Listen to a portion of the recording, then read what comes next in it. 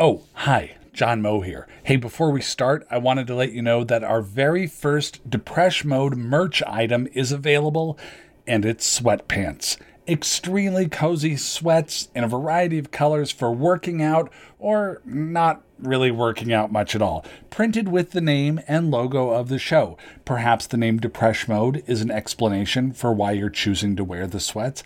I don't know. I won't judge. The store is open right now just in time for gift giving for the holidays. Give the gift of sweats. Check our Twitter at DepreshPod for details or check our Facebook group Preshies. Okay, on with the show. Amy, I've probably interviewed you half a dozen times over the years, and I've always meant to get to this, and I never do, which is being in The Big Lebowski. That was fun, right? Yeah, it was fun. Cool. Okay, let's move on.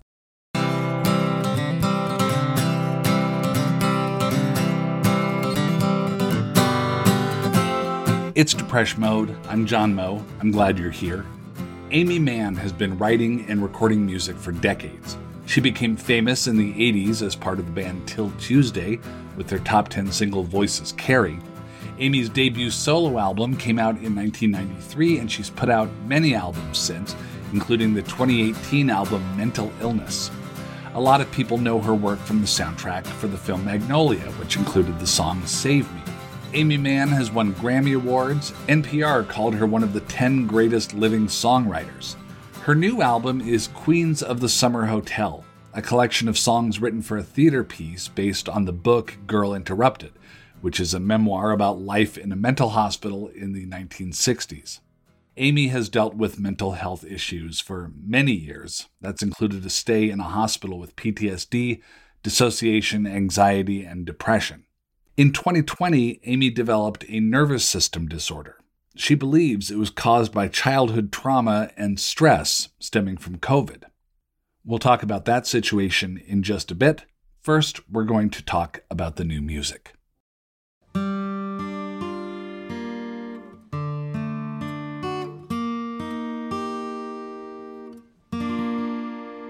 I've seen this described by listeners and by writers as a follow-up to your album Mental Illness and not a follow-up to your album Mental Illness. Can I get a ruling on that? It's not a follow-up because it's a really specific project that exists on its own. But certainly the subject matter is, literally mental illness. I mean, almost more literally than the record called Mental Illness. I would say it's right up my alley. That's not a technical term, but that's that would describe it. There's a thematic resonance, I suppose. Yeah. The album is based on music that you've created for a piece of theater based on the book Girl Interrupted. Right. So I was asked to write music for a stage production of Girl Interrupted. And I think that was just a general idea and not really a specific idea, just, some kind of stage production. There was a writer and a director, but no script and not really a clear idea of how anybody wanted to proceed. So I got the book and I just started marking passages that I thought would make good songs and had a lot of ideas, like reading the book and sort of seeing the shape that it could take and themes that it would have and making notes on characters and, songs I thought certain characters could sing. And it was just really off and running. And where is the idea for this as a piece of theater at the moment? I don't know because there wasn't a script for a long time and I had already written a bunch of songs. And I don't know, the last version I read only had 4 songs within it. So I don't know if that's going to stay or if they have plans on adding. It just, I think that because of the pandemic and probably other reasons, it just wasn't moving along very quickly. So, I know it's been 5 years since I've had my last record, but it's like, even that is a faster pace than apparently the theater pace. So, I was just like, come on, this has to come out. I mean, I think the record was done at the beginning of the pandemic. So the release was delayed, as most people's records were delayed by the pandemic. But so this has been ready to go for a while. I'm really glad to see it out. Yeah. And again, it draws from the book. It doesn't draw from the film adaptation that was made several years ago. No, I've never seen the film adaptation. I think there's probably a couple reasons for that. I mean, I think they got the rights directly from the book writer, and also it's, when you read the book, it's kind of clear that there's not like a real like plot. It's not a narrative. It's more sort of descriptions and scenes that kind of stand on their own. And so I think that you, like as a writer of a narrative, have to kind of create a story out of the clues that are in the book. So there's probably drastically different ways to approach that. Yeah, I saw where the author described it as more anthropological and not so much an arc to it. Yeah. Right, exactly. You say you were making notes of the things that resonated with you. Were they resonating just because you found them interesting, or were they directly echoes of things that you as a person have gone through? Well, both. But my first job was to serve the text, and there were things that seemed important, and also just things that seemed like, oh, this is could obviously be turned into a song, like an obvious place for a song. And because there's a lot of different characters or, inmates that were discussed and described. And, and also because her experience was a group experience. I mean, she's being anthropological about it, but she's describing a number of women who are fellow inmates. And so it seemed clear that it wouldn't be just a story about her. So you'd want to have the main characters each have a song. So that's just kind of the approach. Like that's sort of the first lines. What are the things that really stick out? What are the themes that really stick? There's a lot of narrative ruminations on certain things, and her suicide attempt is one, and just the nature of insanity is another, that kind of thing. There's a scene with a doctor who diagnoses her in 15 minutes, and that was kind of irresistible. So these were the notes that I made, and the kind of the first songs that I ended up writing.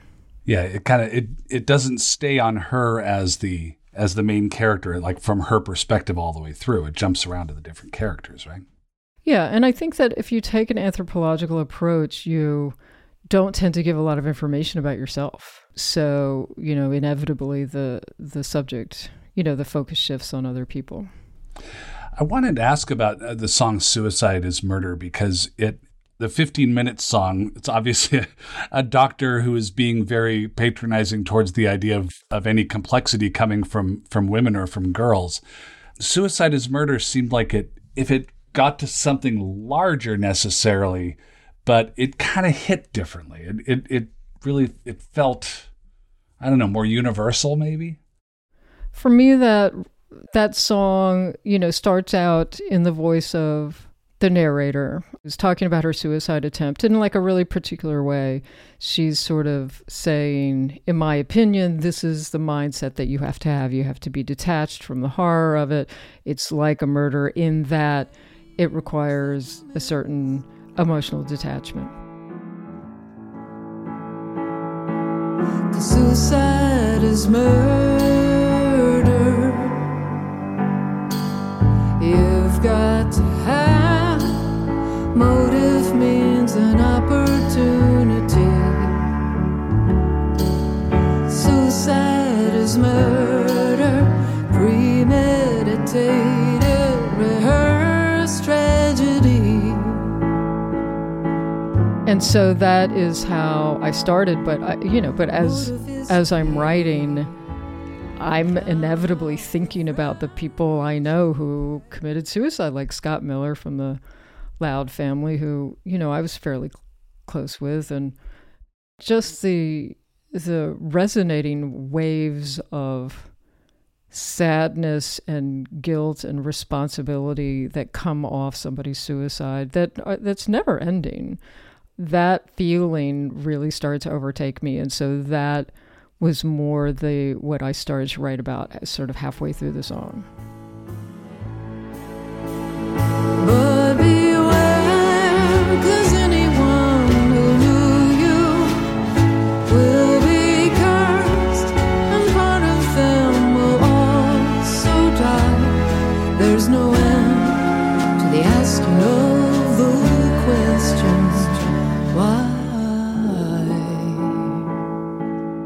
How calibrated is that personal connection then? I mean, you've dealt with some mental health situations yourself and trauma and depression. And when you're writing something that is based on material of other people also dealing with this thing, do you say, okay, I'm going to put 30% Amy in here and 70% of this person? Like how deliberate is that? I try to write what is there in the book, and then I just think inevitably something, you end up putting your own, not your own spin, but your own, like I said, like you have to fill in, or I felt like I had to fill in a lot of blank spots, because Susanna Kesa doesn't really talk about her feelings. She doesn't talk about her history. She doesn't talk about her childhood. She doesn't talk about her parents. You don't know what happened to her. And that kind of was like the first question where you're like, what happened? Because to me, it felt really clear. Look, this is my opinion, but, based on my own experience and my knowledge, having read 10,000 books, psychology books, it felt that there was a PTSD component, that there was trauma. I mean, my personal opinion is that borderline personality disorder comes from trauma. It's PTSD symptoms. I mean, that's just my own opinion. But that notwithstanding, I still felt like we don't get the whole story. So for me, there was like a secret backstory. Like I had to, kind of invent a backstory that was a subtext. Like what an actor would do, when... Yeah, exactly.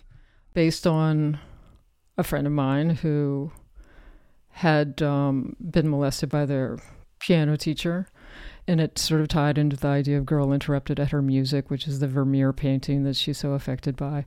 So this was like a backstory in my own mind, that I kind of wrote into it. So, not necessarily my own experience, but listen, honestly, I mean, if you're a woman in America, you have experience getting molested. Like, that's just the way it is. So I certainly could relate to it. I can relate to my friend's experience, and you fold all of these things in. A lot of times sympathy for other people is a way of processing things that have happened to you. How was your mental health in the writing of all this music and the recording of all this music? Because it gets to some pretty intense places. That was fine. Yeah. I mean, because I am sort of removed. I don't know, like it is always, I put myself in it as much as I can, but I'm also, it's fun and thrilling to be a craftsman and doing a job. I don't know a way to make that convey like the thrill and artistry, not artistry. I mean, like, I don't want to say I'm, fucking Picasso or something, but like do all you are is Amy Mann. to do like my task is to write songs that are based on this book and these characters, and to be able to get inside it and sort of deliver what it needs, or what I think it needs is, it's just like a thrill ride. Like, it's super fun and exciting, and you just go into this place, but like it never goes into, I mean, I think sort of like the darkest it got is writing Suicide is Murder, and just, reliving just how sad, how rough. I mean, like that it's fucking murder in the way that like it kills a part of everybody who's left behind. Like that was the hardest one. That's the part, I mean, that song I think was a lot to hear. I mean, it was a beautiful song and very direct and very intense. That part of it, that if you do this, you're going to kill a part of everybody you leave behind. What was that like to write that out? Were you feeling that? Yeah. That death and that pain in that? I was feeling it so much that even though I felt like the song, that the passage in the book was, almost being glib or kind of darkly humorous about this approach, like, well, you gotta look at it like murder, you gotta make a list, and like that kind of thing. I could not stay with that program, even though I felt like that was the assignment, because it was just too much. And a good friend of mine had his teenage son had committed suicide, and it's just broken him in a way that, I mean, he'll never recover from. Like, I just kept thinking about that. So, you know, it was hard to stay, you know, I couldn't stay on task. I felt like, look, I got, you know, this is what is personally overtaking me. When I first started talking about mental health in any kind of media sense, it was in response to my brother's death by suicide. And that was the main message I wanted people to know. Like, I mean, it's still a bargaining thing, I think, for me. I'm like, no, if people just know this, then I can control it, then I can stop it. But they need to know that everyone's going to be broken forever. Yeah. Listen, it's not like I don't have sympathy for people who are contemplating suicide or feel like there's no other answer. Like, I understand what that black hole is. It's just that this is also a factor. It just is, you know, like, and it has to be, like, you at least get to say it. Yeah. You know? I think I know the answer to this already, but when you write from the first person in your songs, not just on this album, but in all your music, you're not writing about yourself necessarily. Is that correct? Like, if you say I in a song, are you talking about Aimee Mann? No. Okay. I mean, sometimes in part, like, but that's my secret. You know, sure. Like, but, you know, you have to adopt the character because your own personal details, like, might not be germane to the plot of the song. Yeah. Does that cause a lot of confusion and awkward conversation when you're talking with people who are fans of your music? Do people think that? I don't know. I mean, they probably do, because it would be hard not to, because, you know, the person is saying I think in this context, it's, you know, I'm very clearly trying to write from another character's point of view. There's certainly moments where I go like, oh, I relate to this, but like not all the time. I mean, I wonder if it's then a relief to write from source material where clearly some of these songs are from the points of view of some of the characters. So there's no doubt about it. Yeah. I mean, not necessarily relief. Like, it was just, I don't know. It was like, it's fun. It's like, I don't know how else to put it. It's fun. It is like an actor, like you said before, like thinking, well, how would this person feel? You know, like, how would this person, what's this, a song like Home by Now, I thought she is in this incestuous relationship with her father, and there's an enormous amount of brainwashing, of course, that goes along with that. And so, you know, when I was in treatment, I had a friend who had been in like, I hate to even use that term, but as if it's voluntary, but, you know, was in a incestuous sexual relationship with her father from, you know, an extremely young age. And she said, I just explained it to myself by saying like, oh, well, we have this forbidden love that other people don't understand. And so that's what I was thinking when I wrote the song. Sorry to get super dark. And like, that's the other thing. The song isn't dark. It's like deliberately bright, and because she's been brainwashed into thinking this, but also she has to continue to think this because the alternative thoughts are too horrifying. They're too terrible. Like, you can't think that your parent has betrayed you in this disgusting manner for your entire life. You have to think of it in some other way. Do you think that to write songs about mental health and about some of these situations that you're talking about, do you think that the writer needs to be completely on top of everything about their own mental health? Like, do you need to have it all locked down before you set out to write songs about it? Well, I think that's impossible. I mean, it's impossible to have everything. She caught my down. trick question. Yeah. Darn it. Yeah. You can have a certain amount of insight about yourself and still surprise yourself. Like, there are definitely things that I write where I go, you know, like the second I write it, I go, oh my God, I'm talking about X, Y, or Z, you know, like that refers to this thing that I didn't, you know, like you don't realize it when you're writing it. Yeah.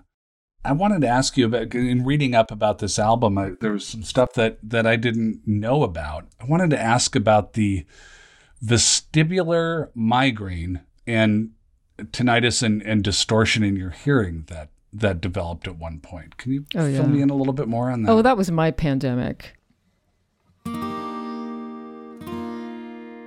Just ahead, very pronounced physical symptoms stemming from some mental health problems. Because really there is no mental health or physical health, there's just health, and Aimee Mann's health wasn't so good.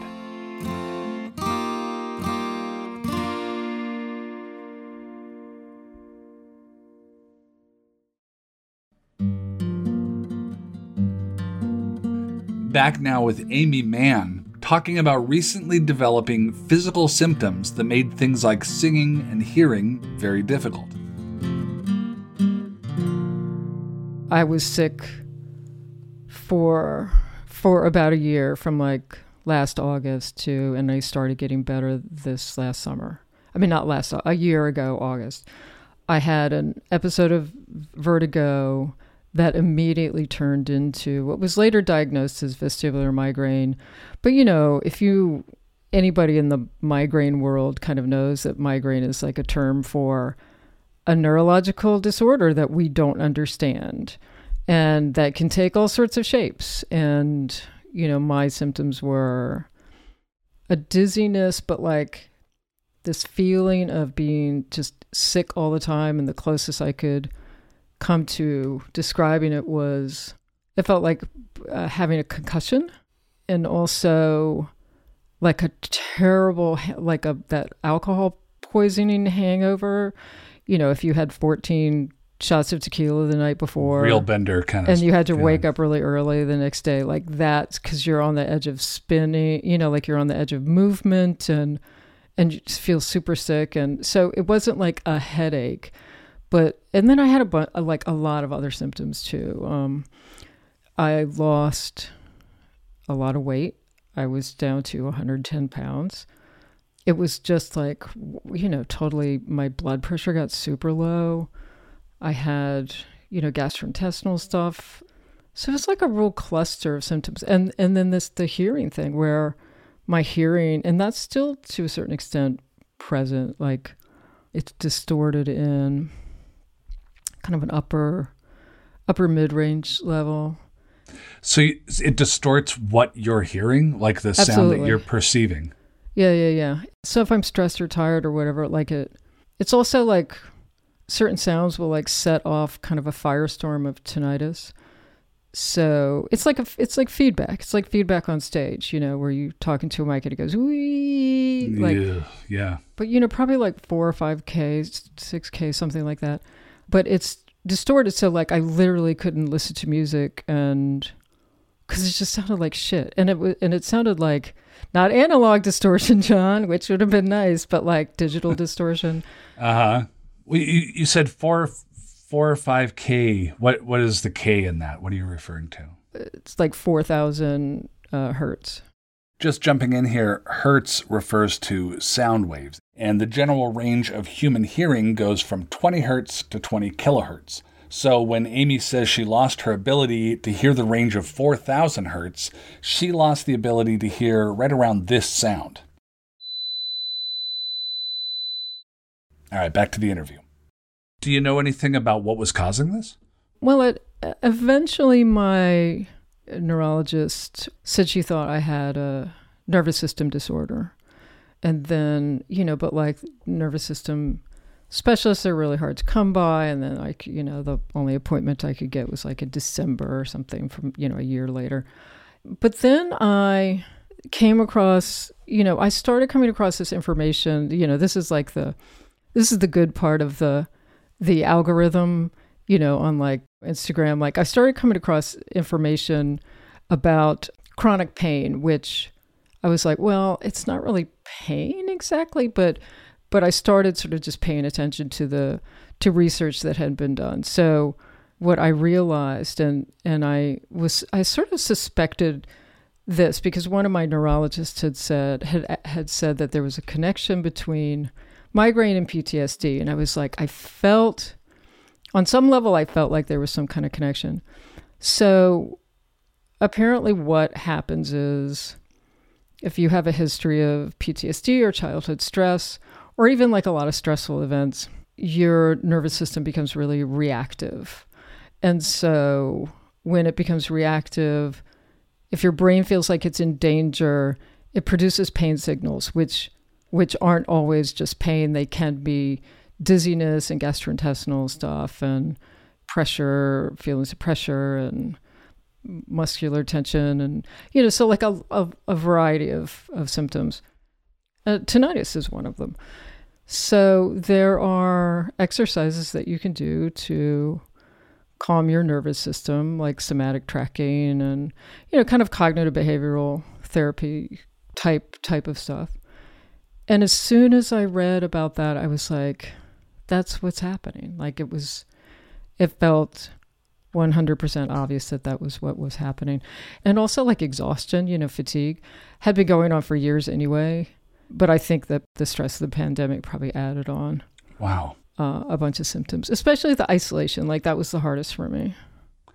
It's interesting to hear about the tinnitus and the distortion because, I know you've been on some other shows I've been on and used an ear monitor to make sure that what you were sending out was what you wanted to be, and it was very, very precise.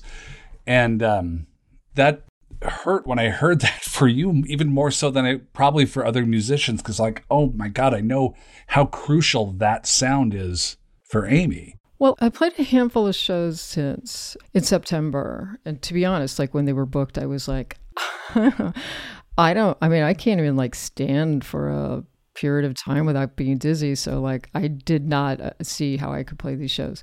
But I just got, I got well enough. And also what I discovered was that playing with other musicians was so like soul soothing. I think it was very helpful to my nervous system to be, first of all, around other people, to be playing in a group, to be hearing music, and sonically it was okay. It was okay, but I'm still not listening to music. It's just like certain, when it comes out of certain speakers or like hearing something on the phone or talking on the phone, like that crunchy sound is like, it's really, really triggering. It sounds very, very distorted. Yeah. Wow. So then that started about a year ago, you said, or that was happening a year ago? That started like August 2020. Okay. And then when was the album recorded? I'd finished the record. Oh, okay. Yeah. And I was trying to master it. So it was done, the mixes were done, and then I was trying to master it about a year ago. And I was trying to listen back to the master, and I could not. It sounded distorted. I thought something was wrong with my computer. Like, that's how I realized that my hearing was so fucked up. Because I took my computer to my husband, and I was like, can you fix this? Because, like, it's really distorting everything I play. And he's like, it sounds fine to me. Yeah, I had to send it to people and say, like, this is the sound I'm looking for. This is, compare it to this record, compare it to these mixes, and tell me if it's in the right ballpark. But I can't tell. I don't know. How much better are you now from where you were a year ago? Like 80% better. Okay. And you said that you started to learn more about it. You started to learn of, the possible trauma roots and some of this stuff. Did that improve with that knowledge? That psychologically, did that improve? Yeah. I mean, it is like such a psychological, the body keeps the score, right? The Bessel van der Kolk, right? My hero. Yeah.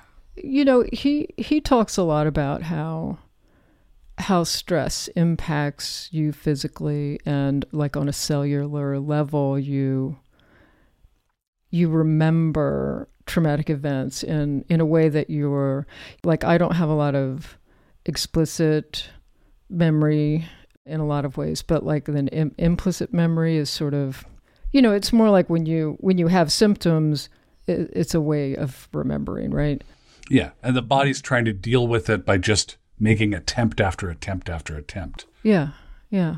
And I think that I always thought that the idea of a mind-body connection was in a general way, but not in such a specific way. And I've kind of realized, like, one thing that I kept thinking all through this, I didn't feel like stressed. Like I didn't feel anxious.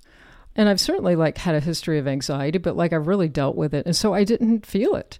But all the symptoms were of extreme anxiety, like dizziness and a feeling of pressure in your head and an upset stomach and dry mouth and heart palpitations. So like I had all the symptoms of panic, but I didn't feel it.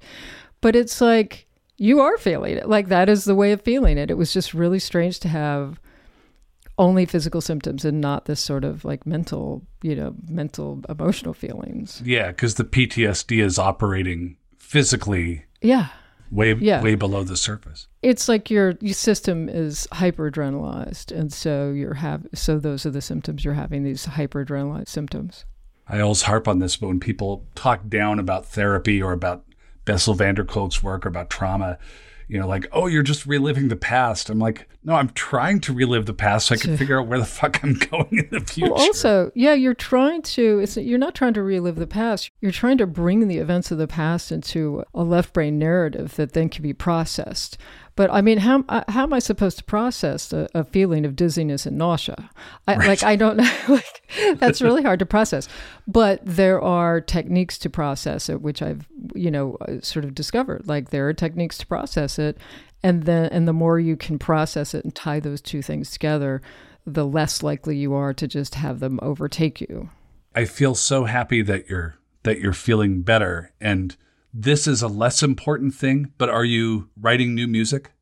I just wrote a song. I think when I'm in the middle of a brand new project, I don't really have like a let's get back on the horse thing yet. Yeah, right. I do have a vague idea for what I want my next record to be, but that's still floating in the ether. All right. Well, I'm glad to know that the ether is out there and there's something floating in it. Amy Mann, thank you as always. Thank you so much, John. It's great to talk to you. Great to talk to you.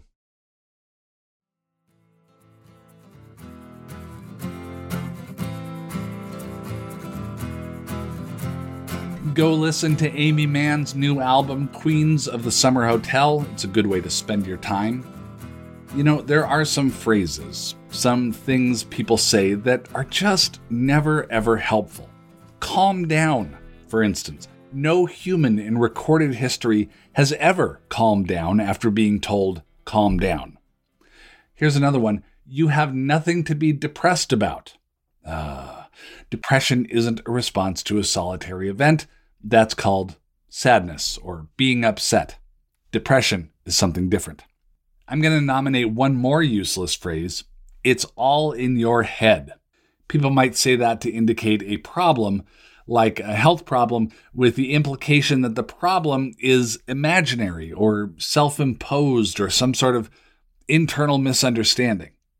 The thing is, of course the problem is in your head. That's where the brain is. It's in charge of interpreting stimulus. It's in charge of pain and response to threats. All pain is based in your head by definition. But that doesn't mean it's imaginary because the head is part of the body. Let's remember this. Remove one from the other and both tend to do quite poorly. An issue like trauma or stress, depression is a physical issue and not only a mental issue. There is no mental health or physical health. There's health. Speaking of, let's get our bodies and our minds to a good place right after this.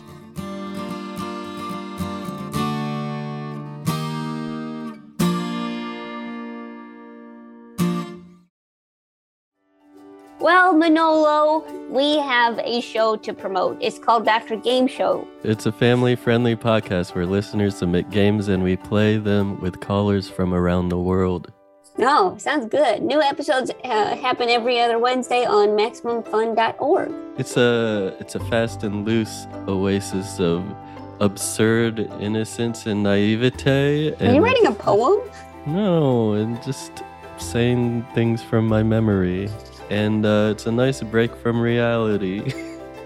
Are we allowed to say that? I don't know. It sounds bad. It comes with a 100% happiness guarantee. It does not.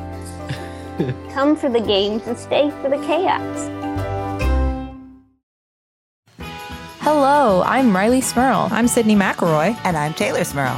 And we host Still Buffering, a cross-generational guide to the culture that made us.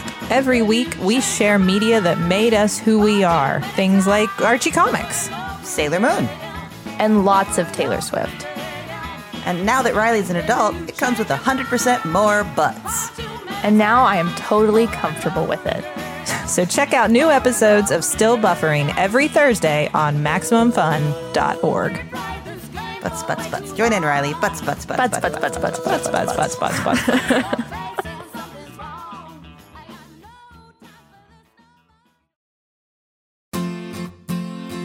All right. We know what time of year this is. This is the holiday season. And as if there isn't enough stress already in your life, now it's a special kind of holiday shopping and bills and grief and inherited trauma, the whole thing. So we're going to take a meditation moment to try to just find a little island of calm in the middle of that. Our friend Laura House is here for a meditation moment, and she's with the Tiny Victories podcast, and she's a writer. And the two things I always advise: there's going to be silence in here. It's okay. There's nothing wrong with your podcast player. And if you want to participate in this meditation moment and are driving, please pull over safely. I don't mean to make this sound like a drug, but at any time you can get a little bit of serotonin, a little bit of dopamine. You can just check it. So this is how easy it is. You just close your eyes.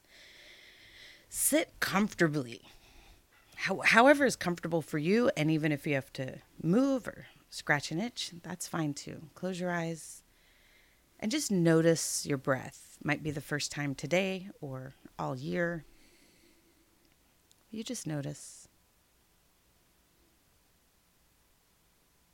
You're going to have thoughts, it's fine. But just notice your breath.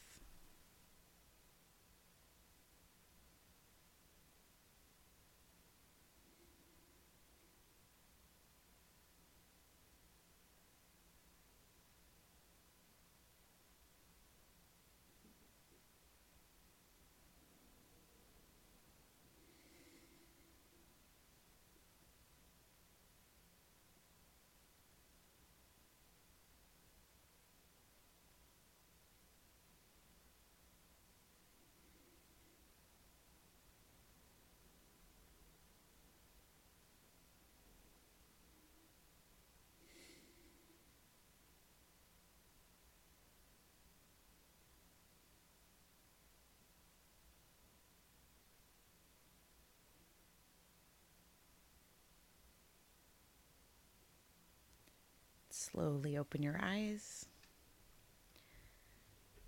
I was thinking that could be good to do before your to-do list. Yes. Or in the middle of Target. Right. Or right before the big dinner. Or right. Right before Dad says, I want to talk to you. Right before decorating. Yeah. You know. Well, and I noticed, Laura, you're not doctrinaire about where the breath needs to come in through and out through the nose or mouth. You're not hung up on that. I'm not. I gotta say, you know how to breathe. Yeah. I gotta say, it would be weird for me to tell your body how to do this thing it's been doing the whole time. Yeah. You've literally been doing it your whole life. You've been doing it. It's an involuntary thing. So what I like about it was when I realized you're just noticing it. It is happening. You're noticing it the same way you go to see a sunset. The sunset is happening, but you're having an experience because you're noticing it. Does that make sense? You don't need to worry about what you're doing with your nose for a sunset. No, your nose has got it. Your nose has got this nailed. Laura House, you can find her at laurahouse.com and as the co-host of the Tiny Victories podcast here on Maximum Fun. Laura, thank you as always. Yeah, thank you.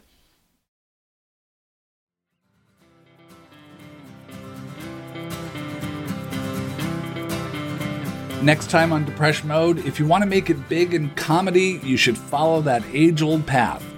Grow up Mormon in Utah, be secretly gay, go on a church mission and have it be a big disaster, and then become a success. At this point, had basically stopped going to church. Had even admitted to my mom. She had come to me and been like, "Do you believe in this?" And I was like, "I don't." But then I moved to LA. I think I was 24, 25, 4.5 years in, I would say. I was like, okay, well, I've given this a shot. It's not working out. And about a month later, Jimmy Kimmel reached out to me and offered me a job to write. Bridger Winegar joins us. If people support our show through a small donation, we can keep being here together. If not, we have to stop. We can't do it. If you donate already, you are making Depression Mode happen. You made this episode happen. You made the talk with Aimee Mann occur. Thank you. If you haven't donated, it's super easy. Find a level that works for you at MaximumFun.org/join. Hey, I wrote a book. It's called The Hilarious World of Depression. It's a memoir. It's about mental health and life, and there are jokes in it, and it makes a lovely gift for the holidays.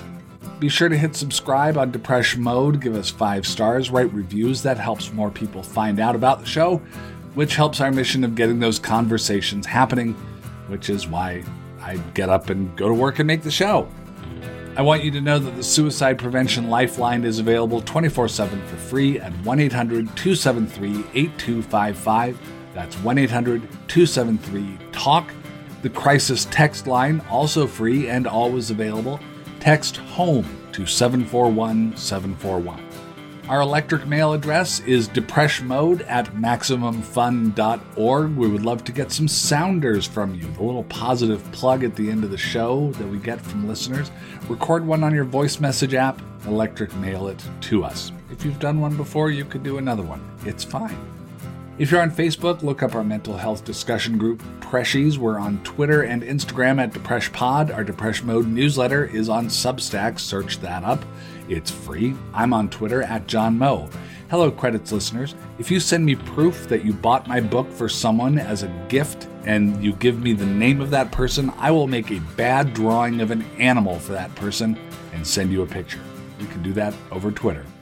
Depression Mode is produced by Gabe Mara. Our senior producer is Kevin Ferguson. Rhett Miller wrote and performed our theme song, Building Wings. I'm always falling off of cliffs now, building wings on the way down. I am figuring things out, building wings, building wings, building wings. No one knows the reason, maybe there's no reason, I just keep believing.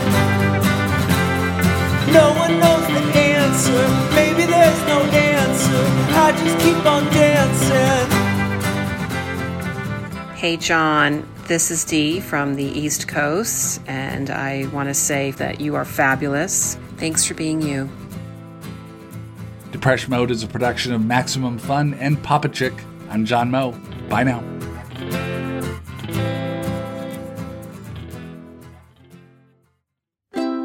MaximumFun.org. Comedy and culture. Artist owned. Audience supported.